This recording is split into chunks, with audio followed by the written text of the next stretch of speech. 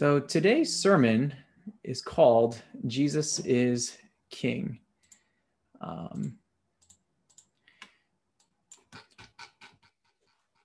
So this past week, you guys know, was election week, and there's a lot to think about. There's a lot to talk about. And I want to share about my first time voting. It was, I don't remember the year, a couple years ago, and I knew nothing about politics. And so I went into the polling booth. I forgot how I signed in and everything, but I read these propositions and names. I'm like, what do these things mean? What's a Republican? What's a Democrat? And so in order to be fair, I voted for a Democrat on one question, and the next question I voted Republican because, you got to be fair to both sides. And then I was like, who is this person? What are they running for? And it was two names. I had no idea who they were. It was like, I don't remember the name, but I voted based on like, oh, this person's name is Josh. I have a friend named Josh. Okay, I'll go with that person. And so it's like these random, like weird ways of voting. And so I really didn't know what I was doing when I first walked into a voting poll. And so I understand for you guys, if you feel a little lost. I know for actually a handful of you guys know what's going on. You keep up with it and you're very informed. But if you're like me, growing up, I just really didn't care. And I guess the first question is, why should we care about politics? Why should we care about what goes on up there with the nation's leaders? Why should we care? Let me give you an example. Let's imagine you walk to school every day, and before you enter the school campus, you always encounter your school bully. Let's call him Trevor because Trevor is a stereotypical name for a bully. And he threatens you and he says, give me your lunch money. And out of fear, you give him your lunch money.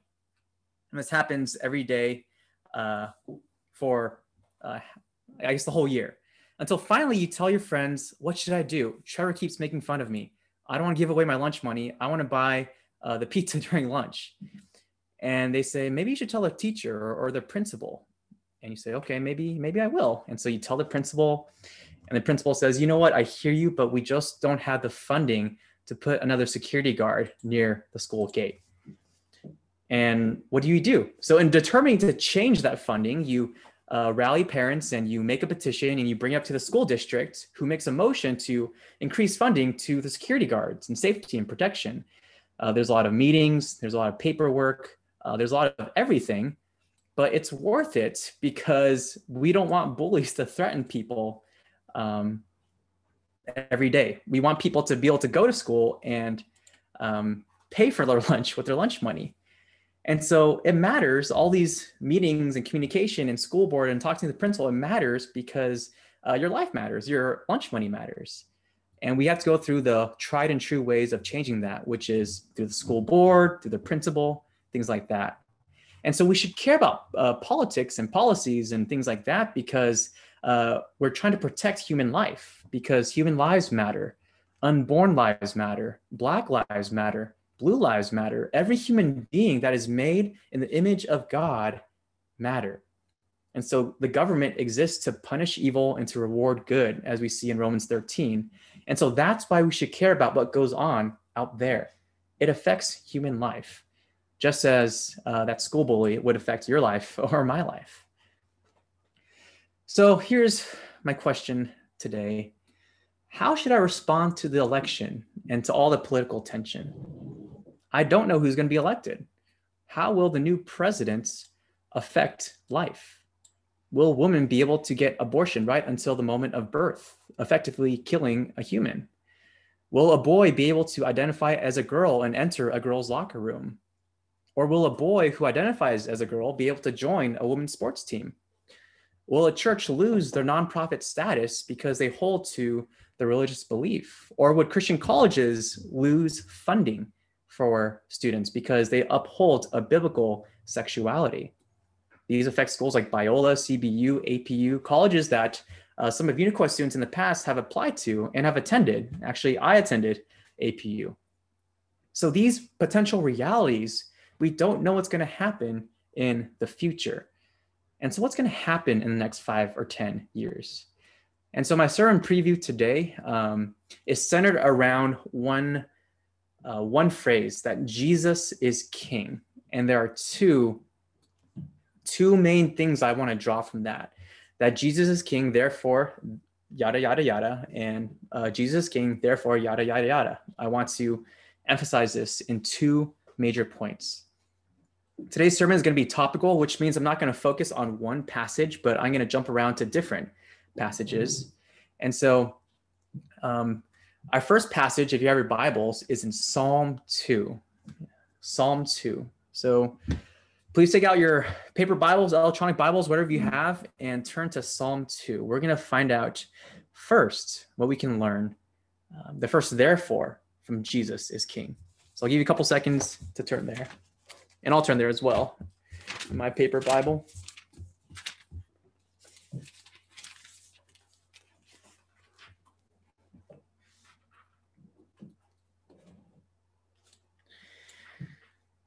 Okay, if you're there, because you're in Bible drill and you know where Psalm 2 is, or because it's in the middle of the Bible, this is our first therefore. It's this, that Jesus is King, therefore nothing can threaten his rule and will. Let's read from verses 1 to about verses 6. I'll read it for us right now. Why do the nations rage and the peoples plot in vain? The kings of the earth set themselves, and the rulers take counsel together against the Lord and against his anointed, saying, let us burst their bonds apart and cast away their cords from us. He who sits in the heavens laughs. The Lord holds them in derision. Then he'll speak to them in his wrath and terrify them in his fury, saying, as for me, I have set my king on Zion, my holy hill. I will tell of the decree. The Lord said to me, you are my son. Today I have begotten you. And so I'm going to have it up here just in case. I just want us to have our paper Bibles open, but I want us to see that we have two parties in play. One party consists of the nations. The nations. Actually, I don't like that ink. It's hard to see. Nations is part of the first party, and peoples and kings and rulers. This is the first party that we are seeing, and these people are plotting against the Lord. It doesn't distinguish which nations. It just simply says all the nations rage against God and his anointed. So every nation on earth, government or ruler, is called to worship God, but instead they have their own personal agenda. And this includes America as well. America is not exempt from this. God's chosen people is not Americans. It is the church, the elect, the disciples. So America, along with every other nation, is guilty and opposes God. And they say things like, let us burst their bonds apart and cast away their cords from us, which is simply to say, we don't want to be bound by the rule of the Lord. We don't want these cords or his rules or commands to restrict us. And so these pagan rulers rebel against this divine authority, and they're ultimately going against God and his anointed. This is the most important thing. The term anointed, as you see right here, it can mean Messiah when you transliterate that in the Hebrew, or it can mean the Christ when you translate it into the Greek. And so we know that there were Davidic kings in the Old Testament, like David or Solomon, but this is actually foreshadowing a future king from the line of David, which is King Jesus. And we're gonna go into that more later. But as these nations and kings plot against the Lord, I want us to see how God is responding. God simply is in heaven laughing. The Lord is laughing. The Lord is laughing from his throne when he sees these nations plot against him. He is not threatened by the slightest by the plans of kings and presidents and rulers and prime ministers. He is scoffing from his heavenly throne. You know, sometimes I have an ant problem in my apartment. It's gone now, but when they would come out, I would be joyful. I would see one ant crawling on maybe my computer screen or on my desk, and I would happily think to myself, okay, like, how are we gonna have fun with you today? And in an instant, I joyfully crush that ant with my thumb. It's not even a fair fight. I'm a human, and that's an ant. And so these ants, as much as they try to steal my food that I leave out overnight, or they try to crawl on my computer screen, there's nothing they can do. After all, how can an ant measure up to a human being, as maybe mean as that sounds? And so when God looks down on earth, he is not threatened by the powers that be, by the leaders or kings or presidents. To God, they are like ants to an all-powerful God. God is not staying up at night wondering, oh my gosh, this person was just elected president. This is going to ruin my plan. Quick, we have to do something. That is not what God is doing at all. God is laughing from his throne. Whoever is president, God is still on the throne. Jesus is still king. Now, why is God so comfortable on his throne? Well, look at verses 5-7. It's because Jesus, instead of being afraid of earthly kings, for him, he has set his own king on Zion, his holy hill. This is why Jesus is laughing. He has an ace up his sleeve, his secret weapon, which is Jesus Christ. That word set right here, the verb is associated with installing leaders into office, like the President of the United States or the ASB president. On a higher and infinite divine level, God has installed Jesus as king, the King of Kings and the Lord of Lords. All other kings on earth are lowercase k. They do not compare at all to Jesus, our King. And so verse 7 right here is very important. It's used a lot in the New Testament. There's a verse in Acts that uses it specifically to refer to Jesus. I don't have this on my PowerPoint, so why don't you keep a finger in Psalm 2, but turn to Acts chapter 13. I want to show you something from Acts chapter 13.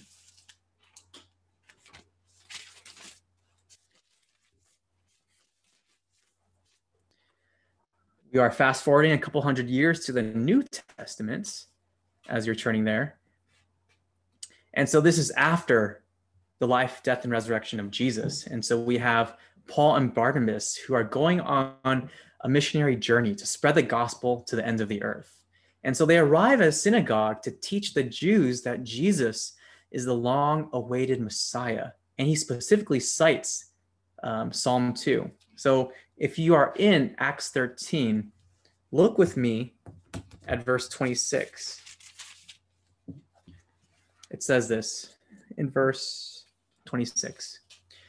Brothers, son of the family of Abraham, he's talking to Jews, and those among you who fear God, to us has been sent the message of this salvation for those who live in Jerusalem and the rulers, because they did not recognize him nor understand the utterances of the prophets, which are read every Sabbath, fulfilled them by condemning him.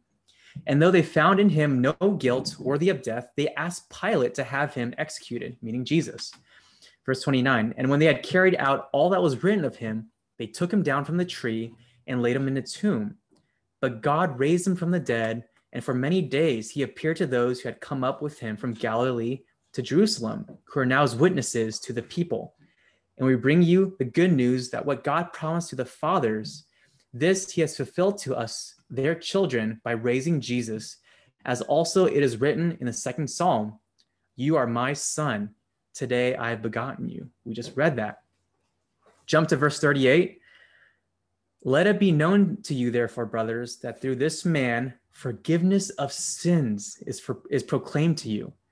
And by him, everyone who believes is freed from everything from which you could not be freed by the law of Moses. So it's saying that Jesus is the fulfillment of salvation. And it's referencing Psalm 2. Now look how everyone responds in verse 42. Verse 42, as they went out, the people begged that these things might be told them the next Sabbath. And after the meeting of the synagogue broke up, many Jews and devout converts to Judaism followed Paul and Barnabas, who, as they spoke with them, urged them to continue in the grace of God. Look at verse 44. The next Sabbath, almost the whole city gathered to hear the word of the Lord.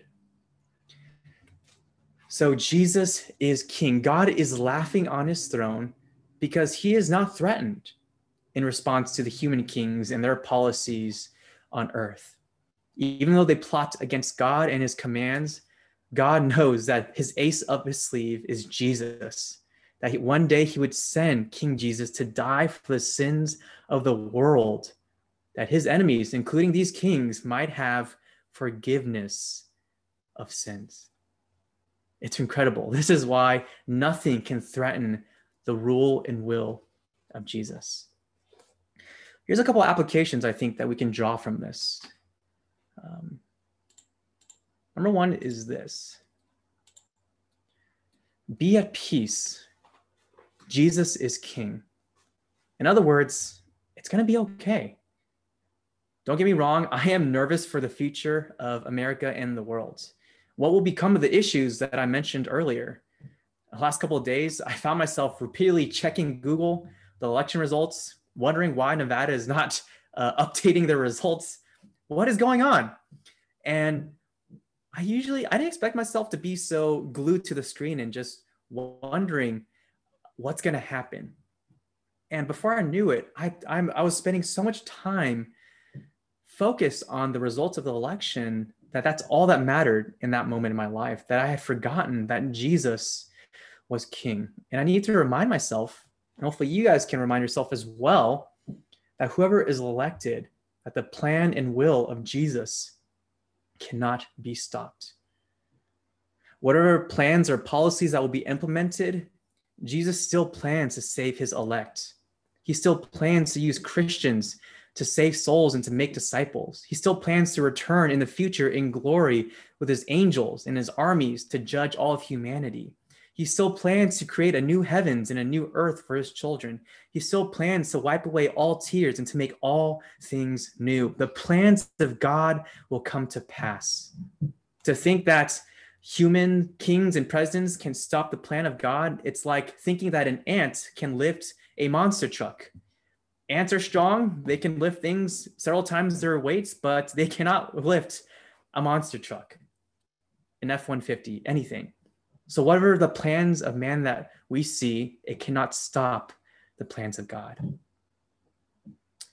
This is why God is not threatened and he is laughing from his throne. Whatever your anxieties, we can be at peace. Secondly, though, we're not just supposed to sit on our couch, but secondly, we are to get to work. The world needs to hear the saving news of the King. That's because we know Jesus is King. It does not give us permission to sit on our couch and to just say, everything's going to be okay. No, look at the life of Paul and Barnabas. When they saw that Jesus was King, they did not just stay on their couch, but they went out to the ends of the earth to make disciples. They did not care who was emperor, who was Caesar, what city they visited. They simply had the goal to share the news of the gospel. So it doesn't matter who is in charge. We have work to do. As a Christian, you are a herald of the King. You are a messenger for the King. It's not your job to change hearts. It's your job to be a mailman, to deliver the good news. All right, leave the results up to God. Now, here's an issue. If we just went around saying, Jesus is King, don't worry, that can come off as a little tone deaf, don't you think? With all the racism in the world, all the injustices and the sex trafficking and abuse of power. If we just say Jesus is King, that can seem a little insensitive. It's true, but it doesn't take into account what's actually happening right now.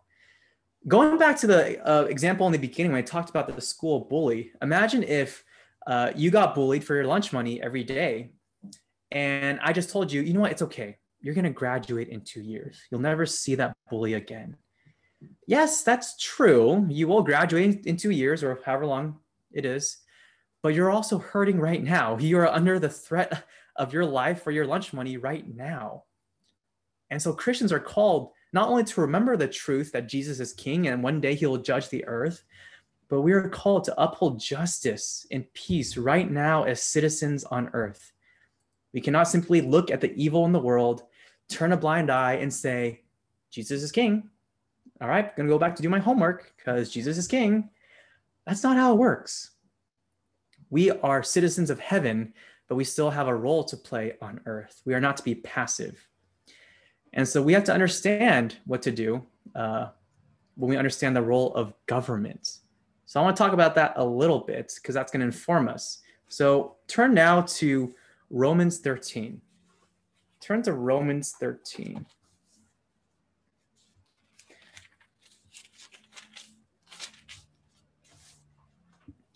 And this is going to lead us into our second point, our second therefore. But turn to Romans 13.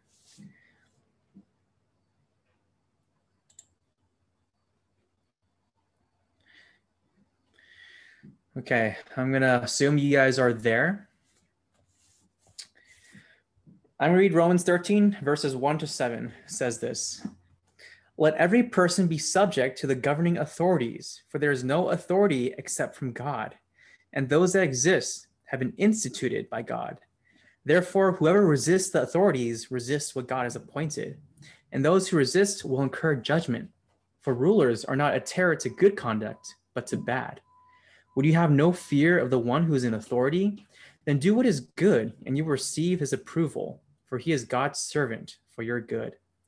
But if you do wrong, be afraid, for he does not bear the sword in vain, for he is the servant of God, an avenger who carries out God's wrath on the wrongdoer.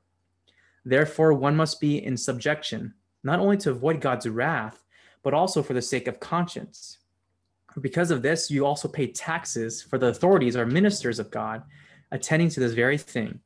Pay to all what is owed to them, taxes to whom taxes are owed, revenue to whom revenue is owed, respect to whom respect is owed, honor to whom honor is owed."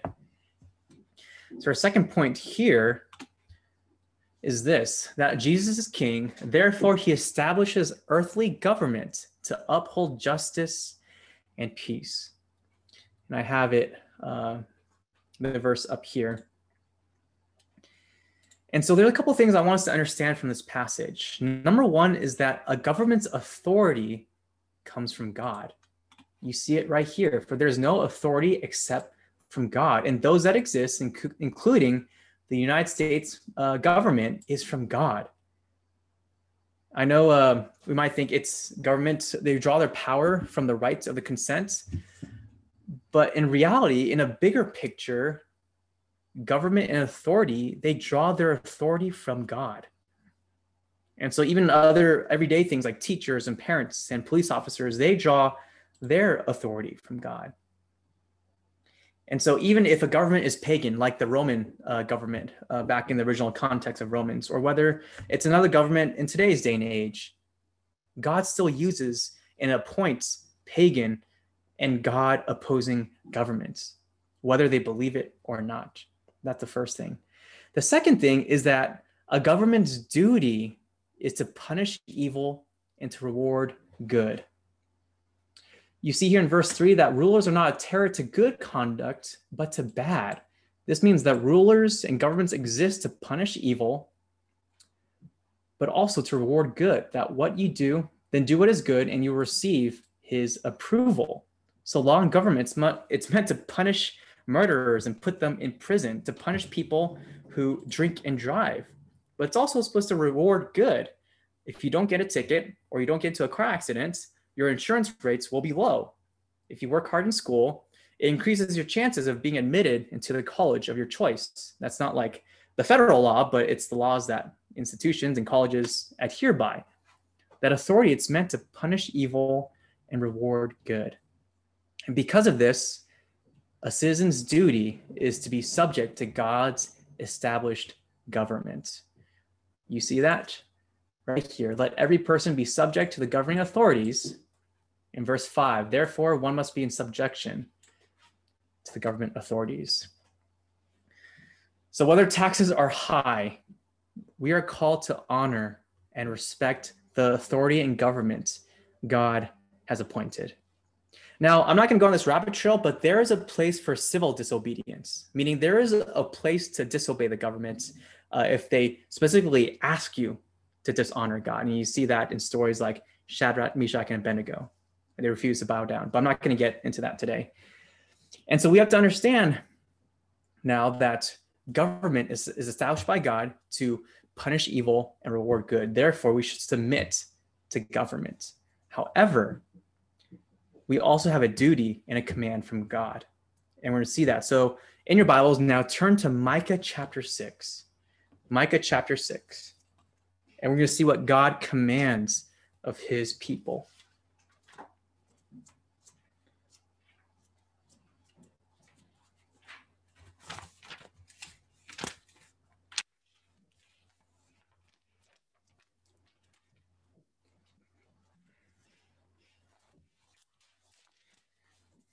Micah is a little harder to find, but it's in the later half of the Old Testament.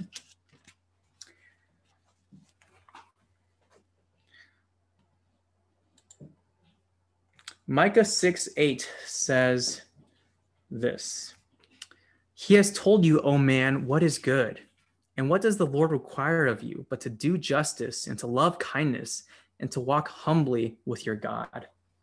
You know, this verse is actually written on an arch in the Congressional Library in Washington.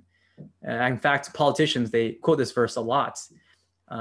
And this verse is often seen as a summary of the whole law given by God. And so for context, God is speaking to Israel, his people, through Micah. And God is not interested in outward ritual sacrifice. What he wants is a changed life with changed actions and changed attitudes. And so this is why the Lord requires you to love, to do justice, to love kindness, and to walk humbly with your God. Going through it one by one, the first one is to do justice. God commands his people to act justly. It just doesn't mean you have the right view of what's right or wrong, to know certain things as ethical or unethical, God honoring or God opposing. For Micah and for God, you actually have to practice it for yourself. It's not just talking about justice, but to practice it in your own life. Second, it's also to love kindness. This word is associated with the word hesed, which means faithful covenant love. So think of Ruth's loyalty to Naomi. That is hesed, or mercy, or loyalty. Or think of God's covenant to Israel. It is loyalty to his people, even though they abandon him, reject him, and complain to him in the wilderness. Okay.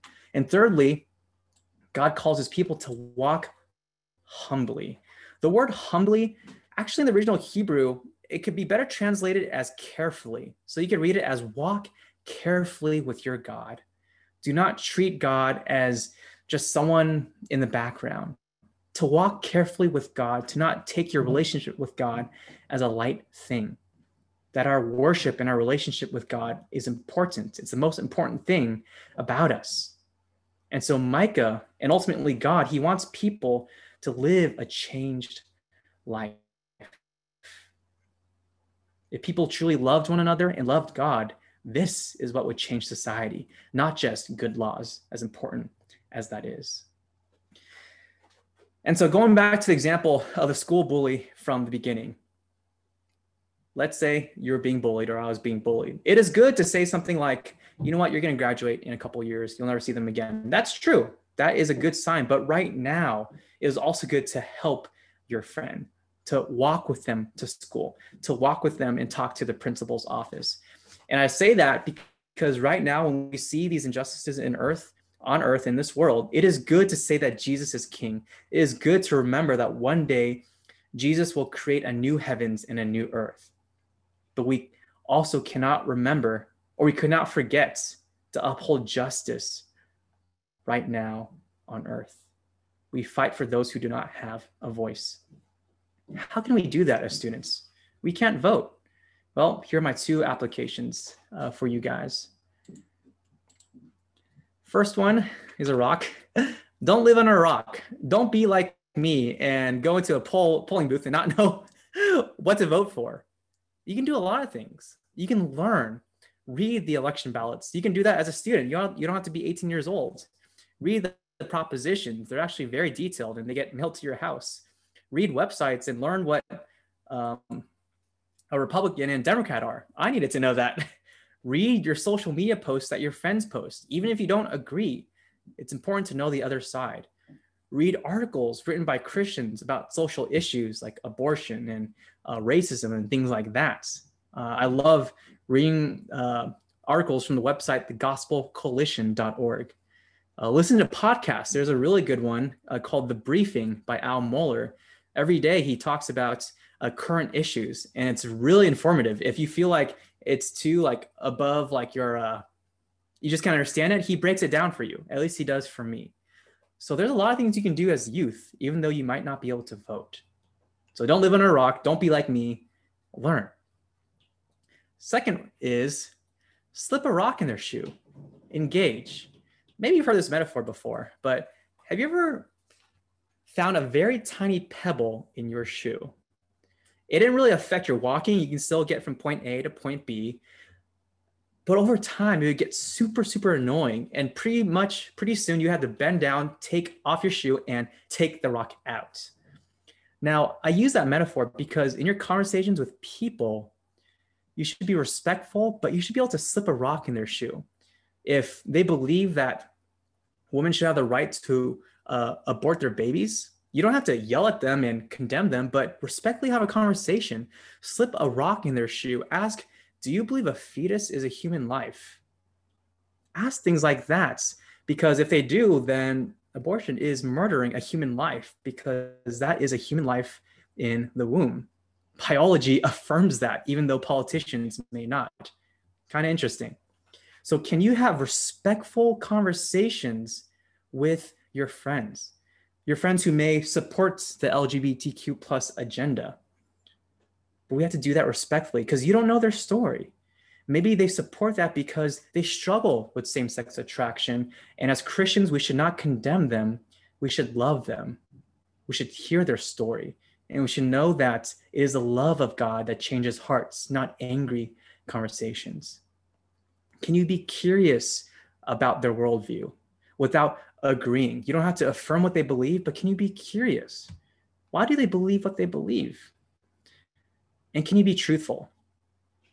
Can you be truthful even if it hurts your side? Let's say you like a certain political party.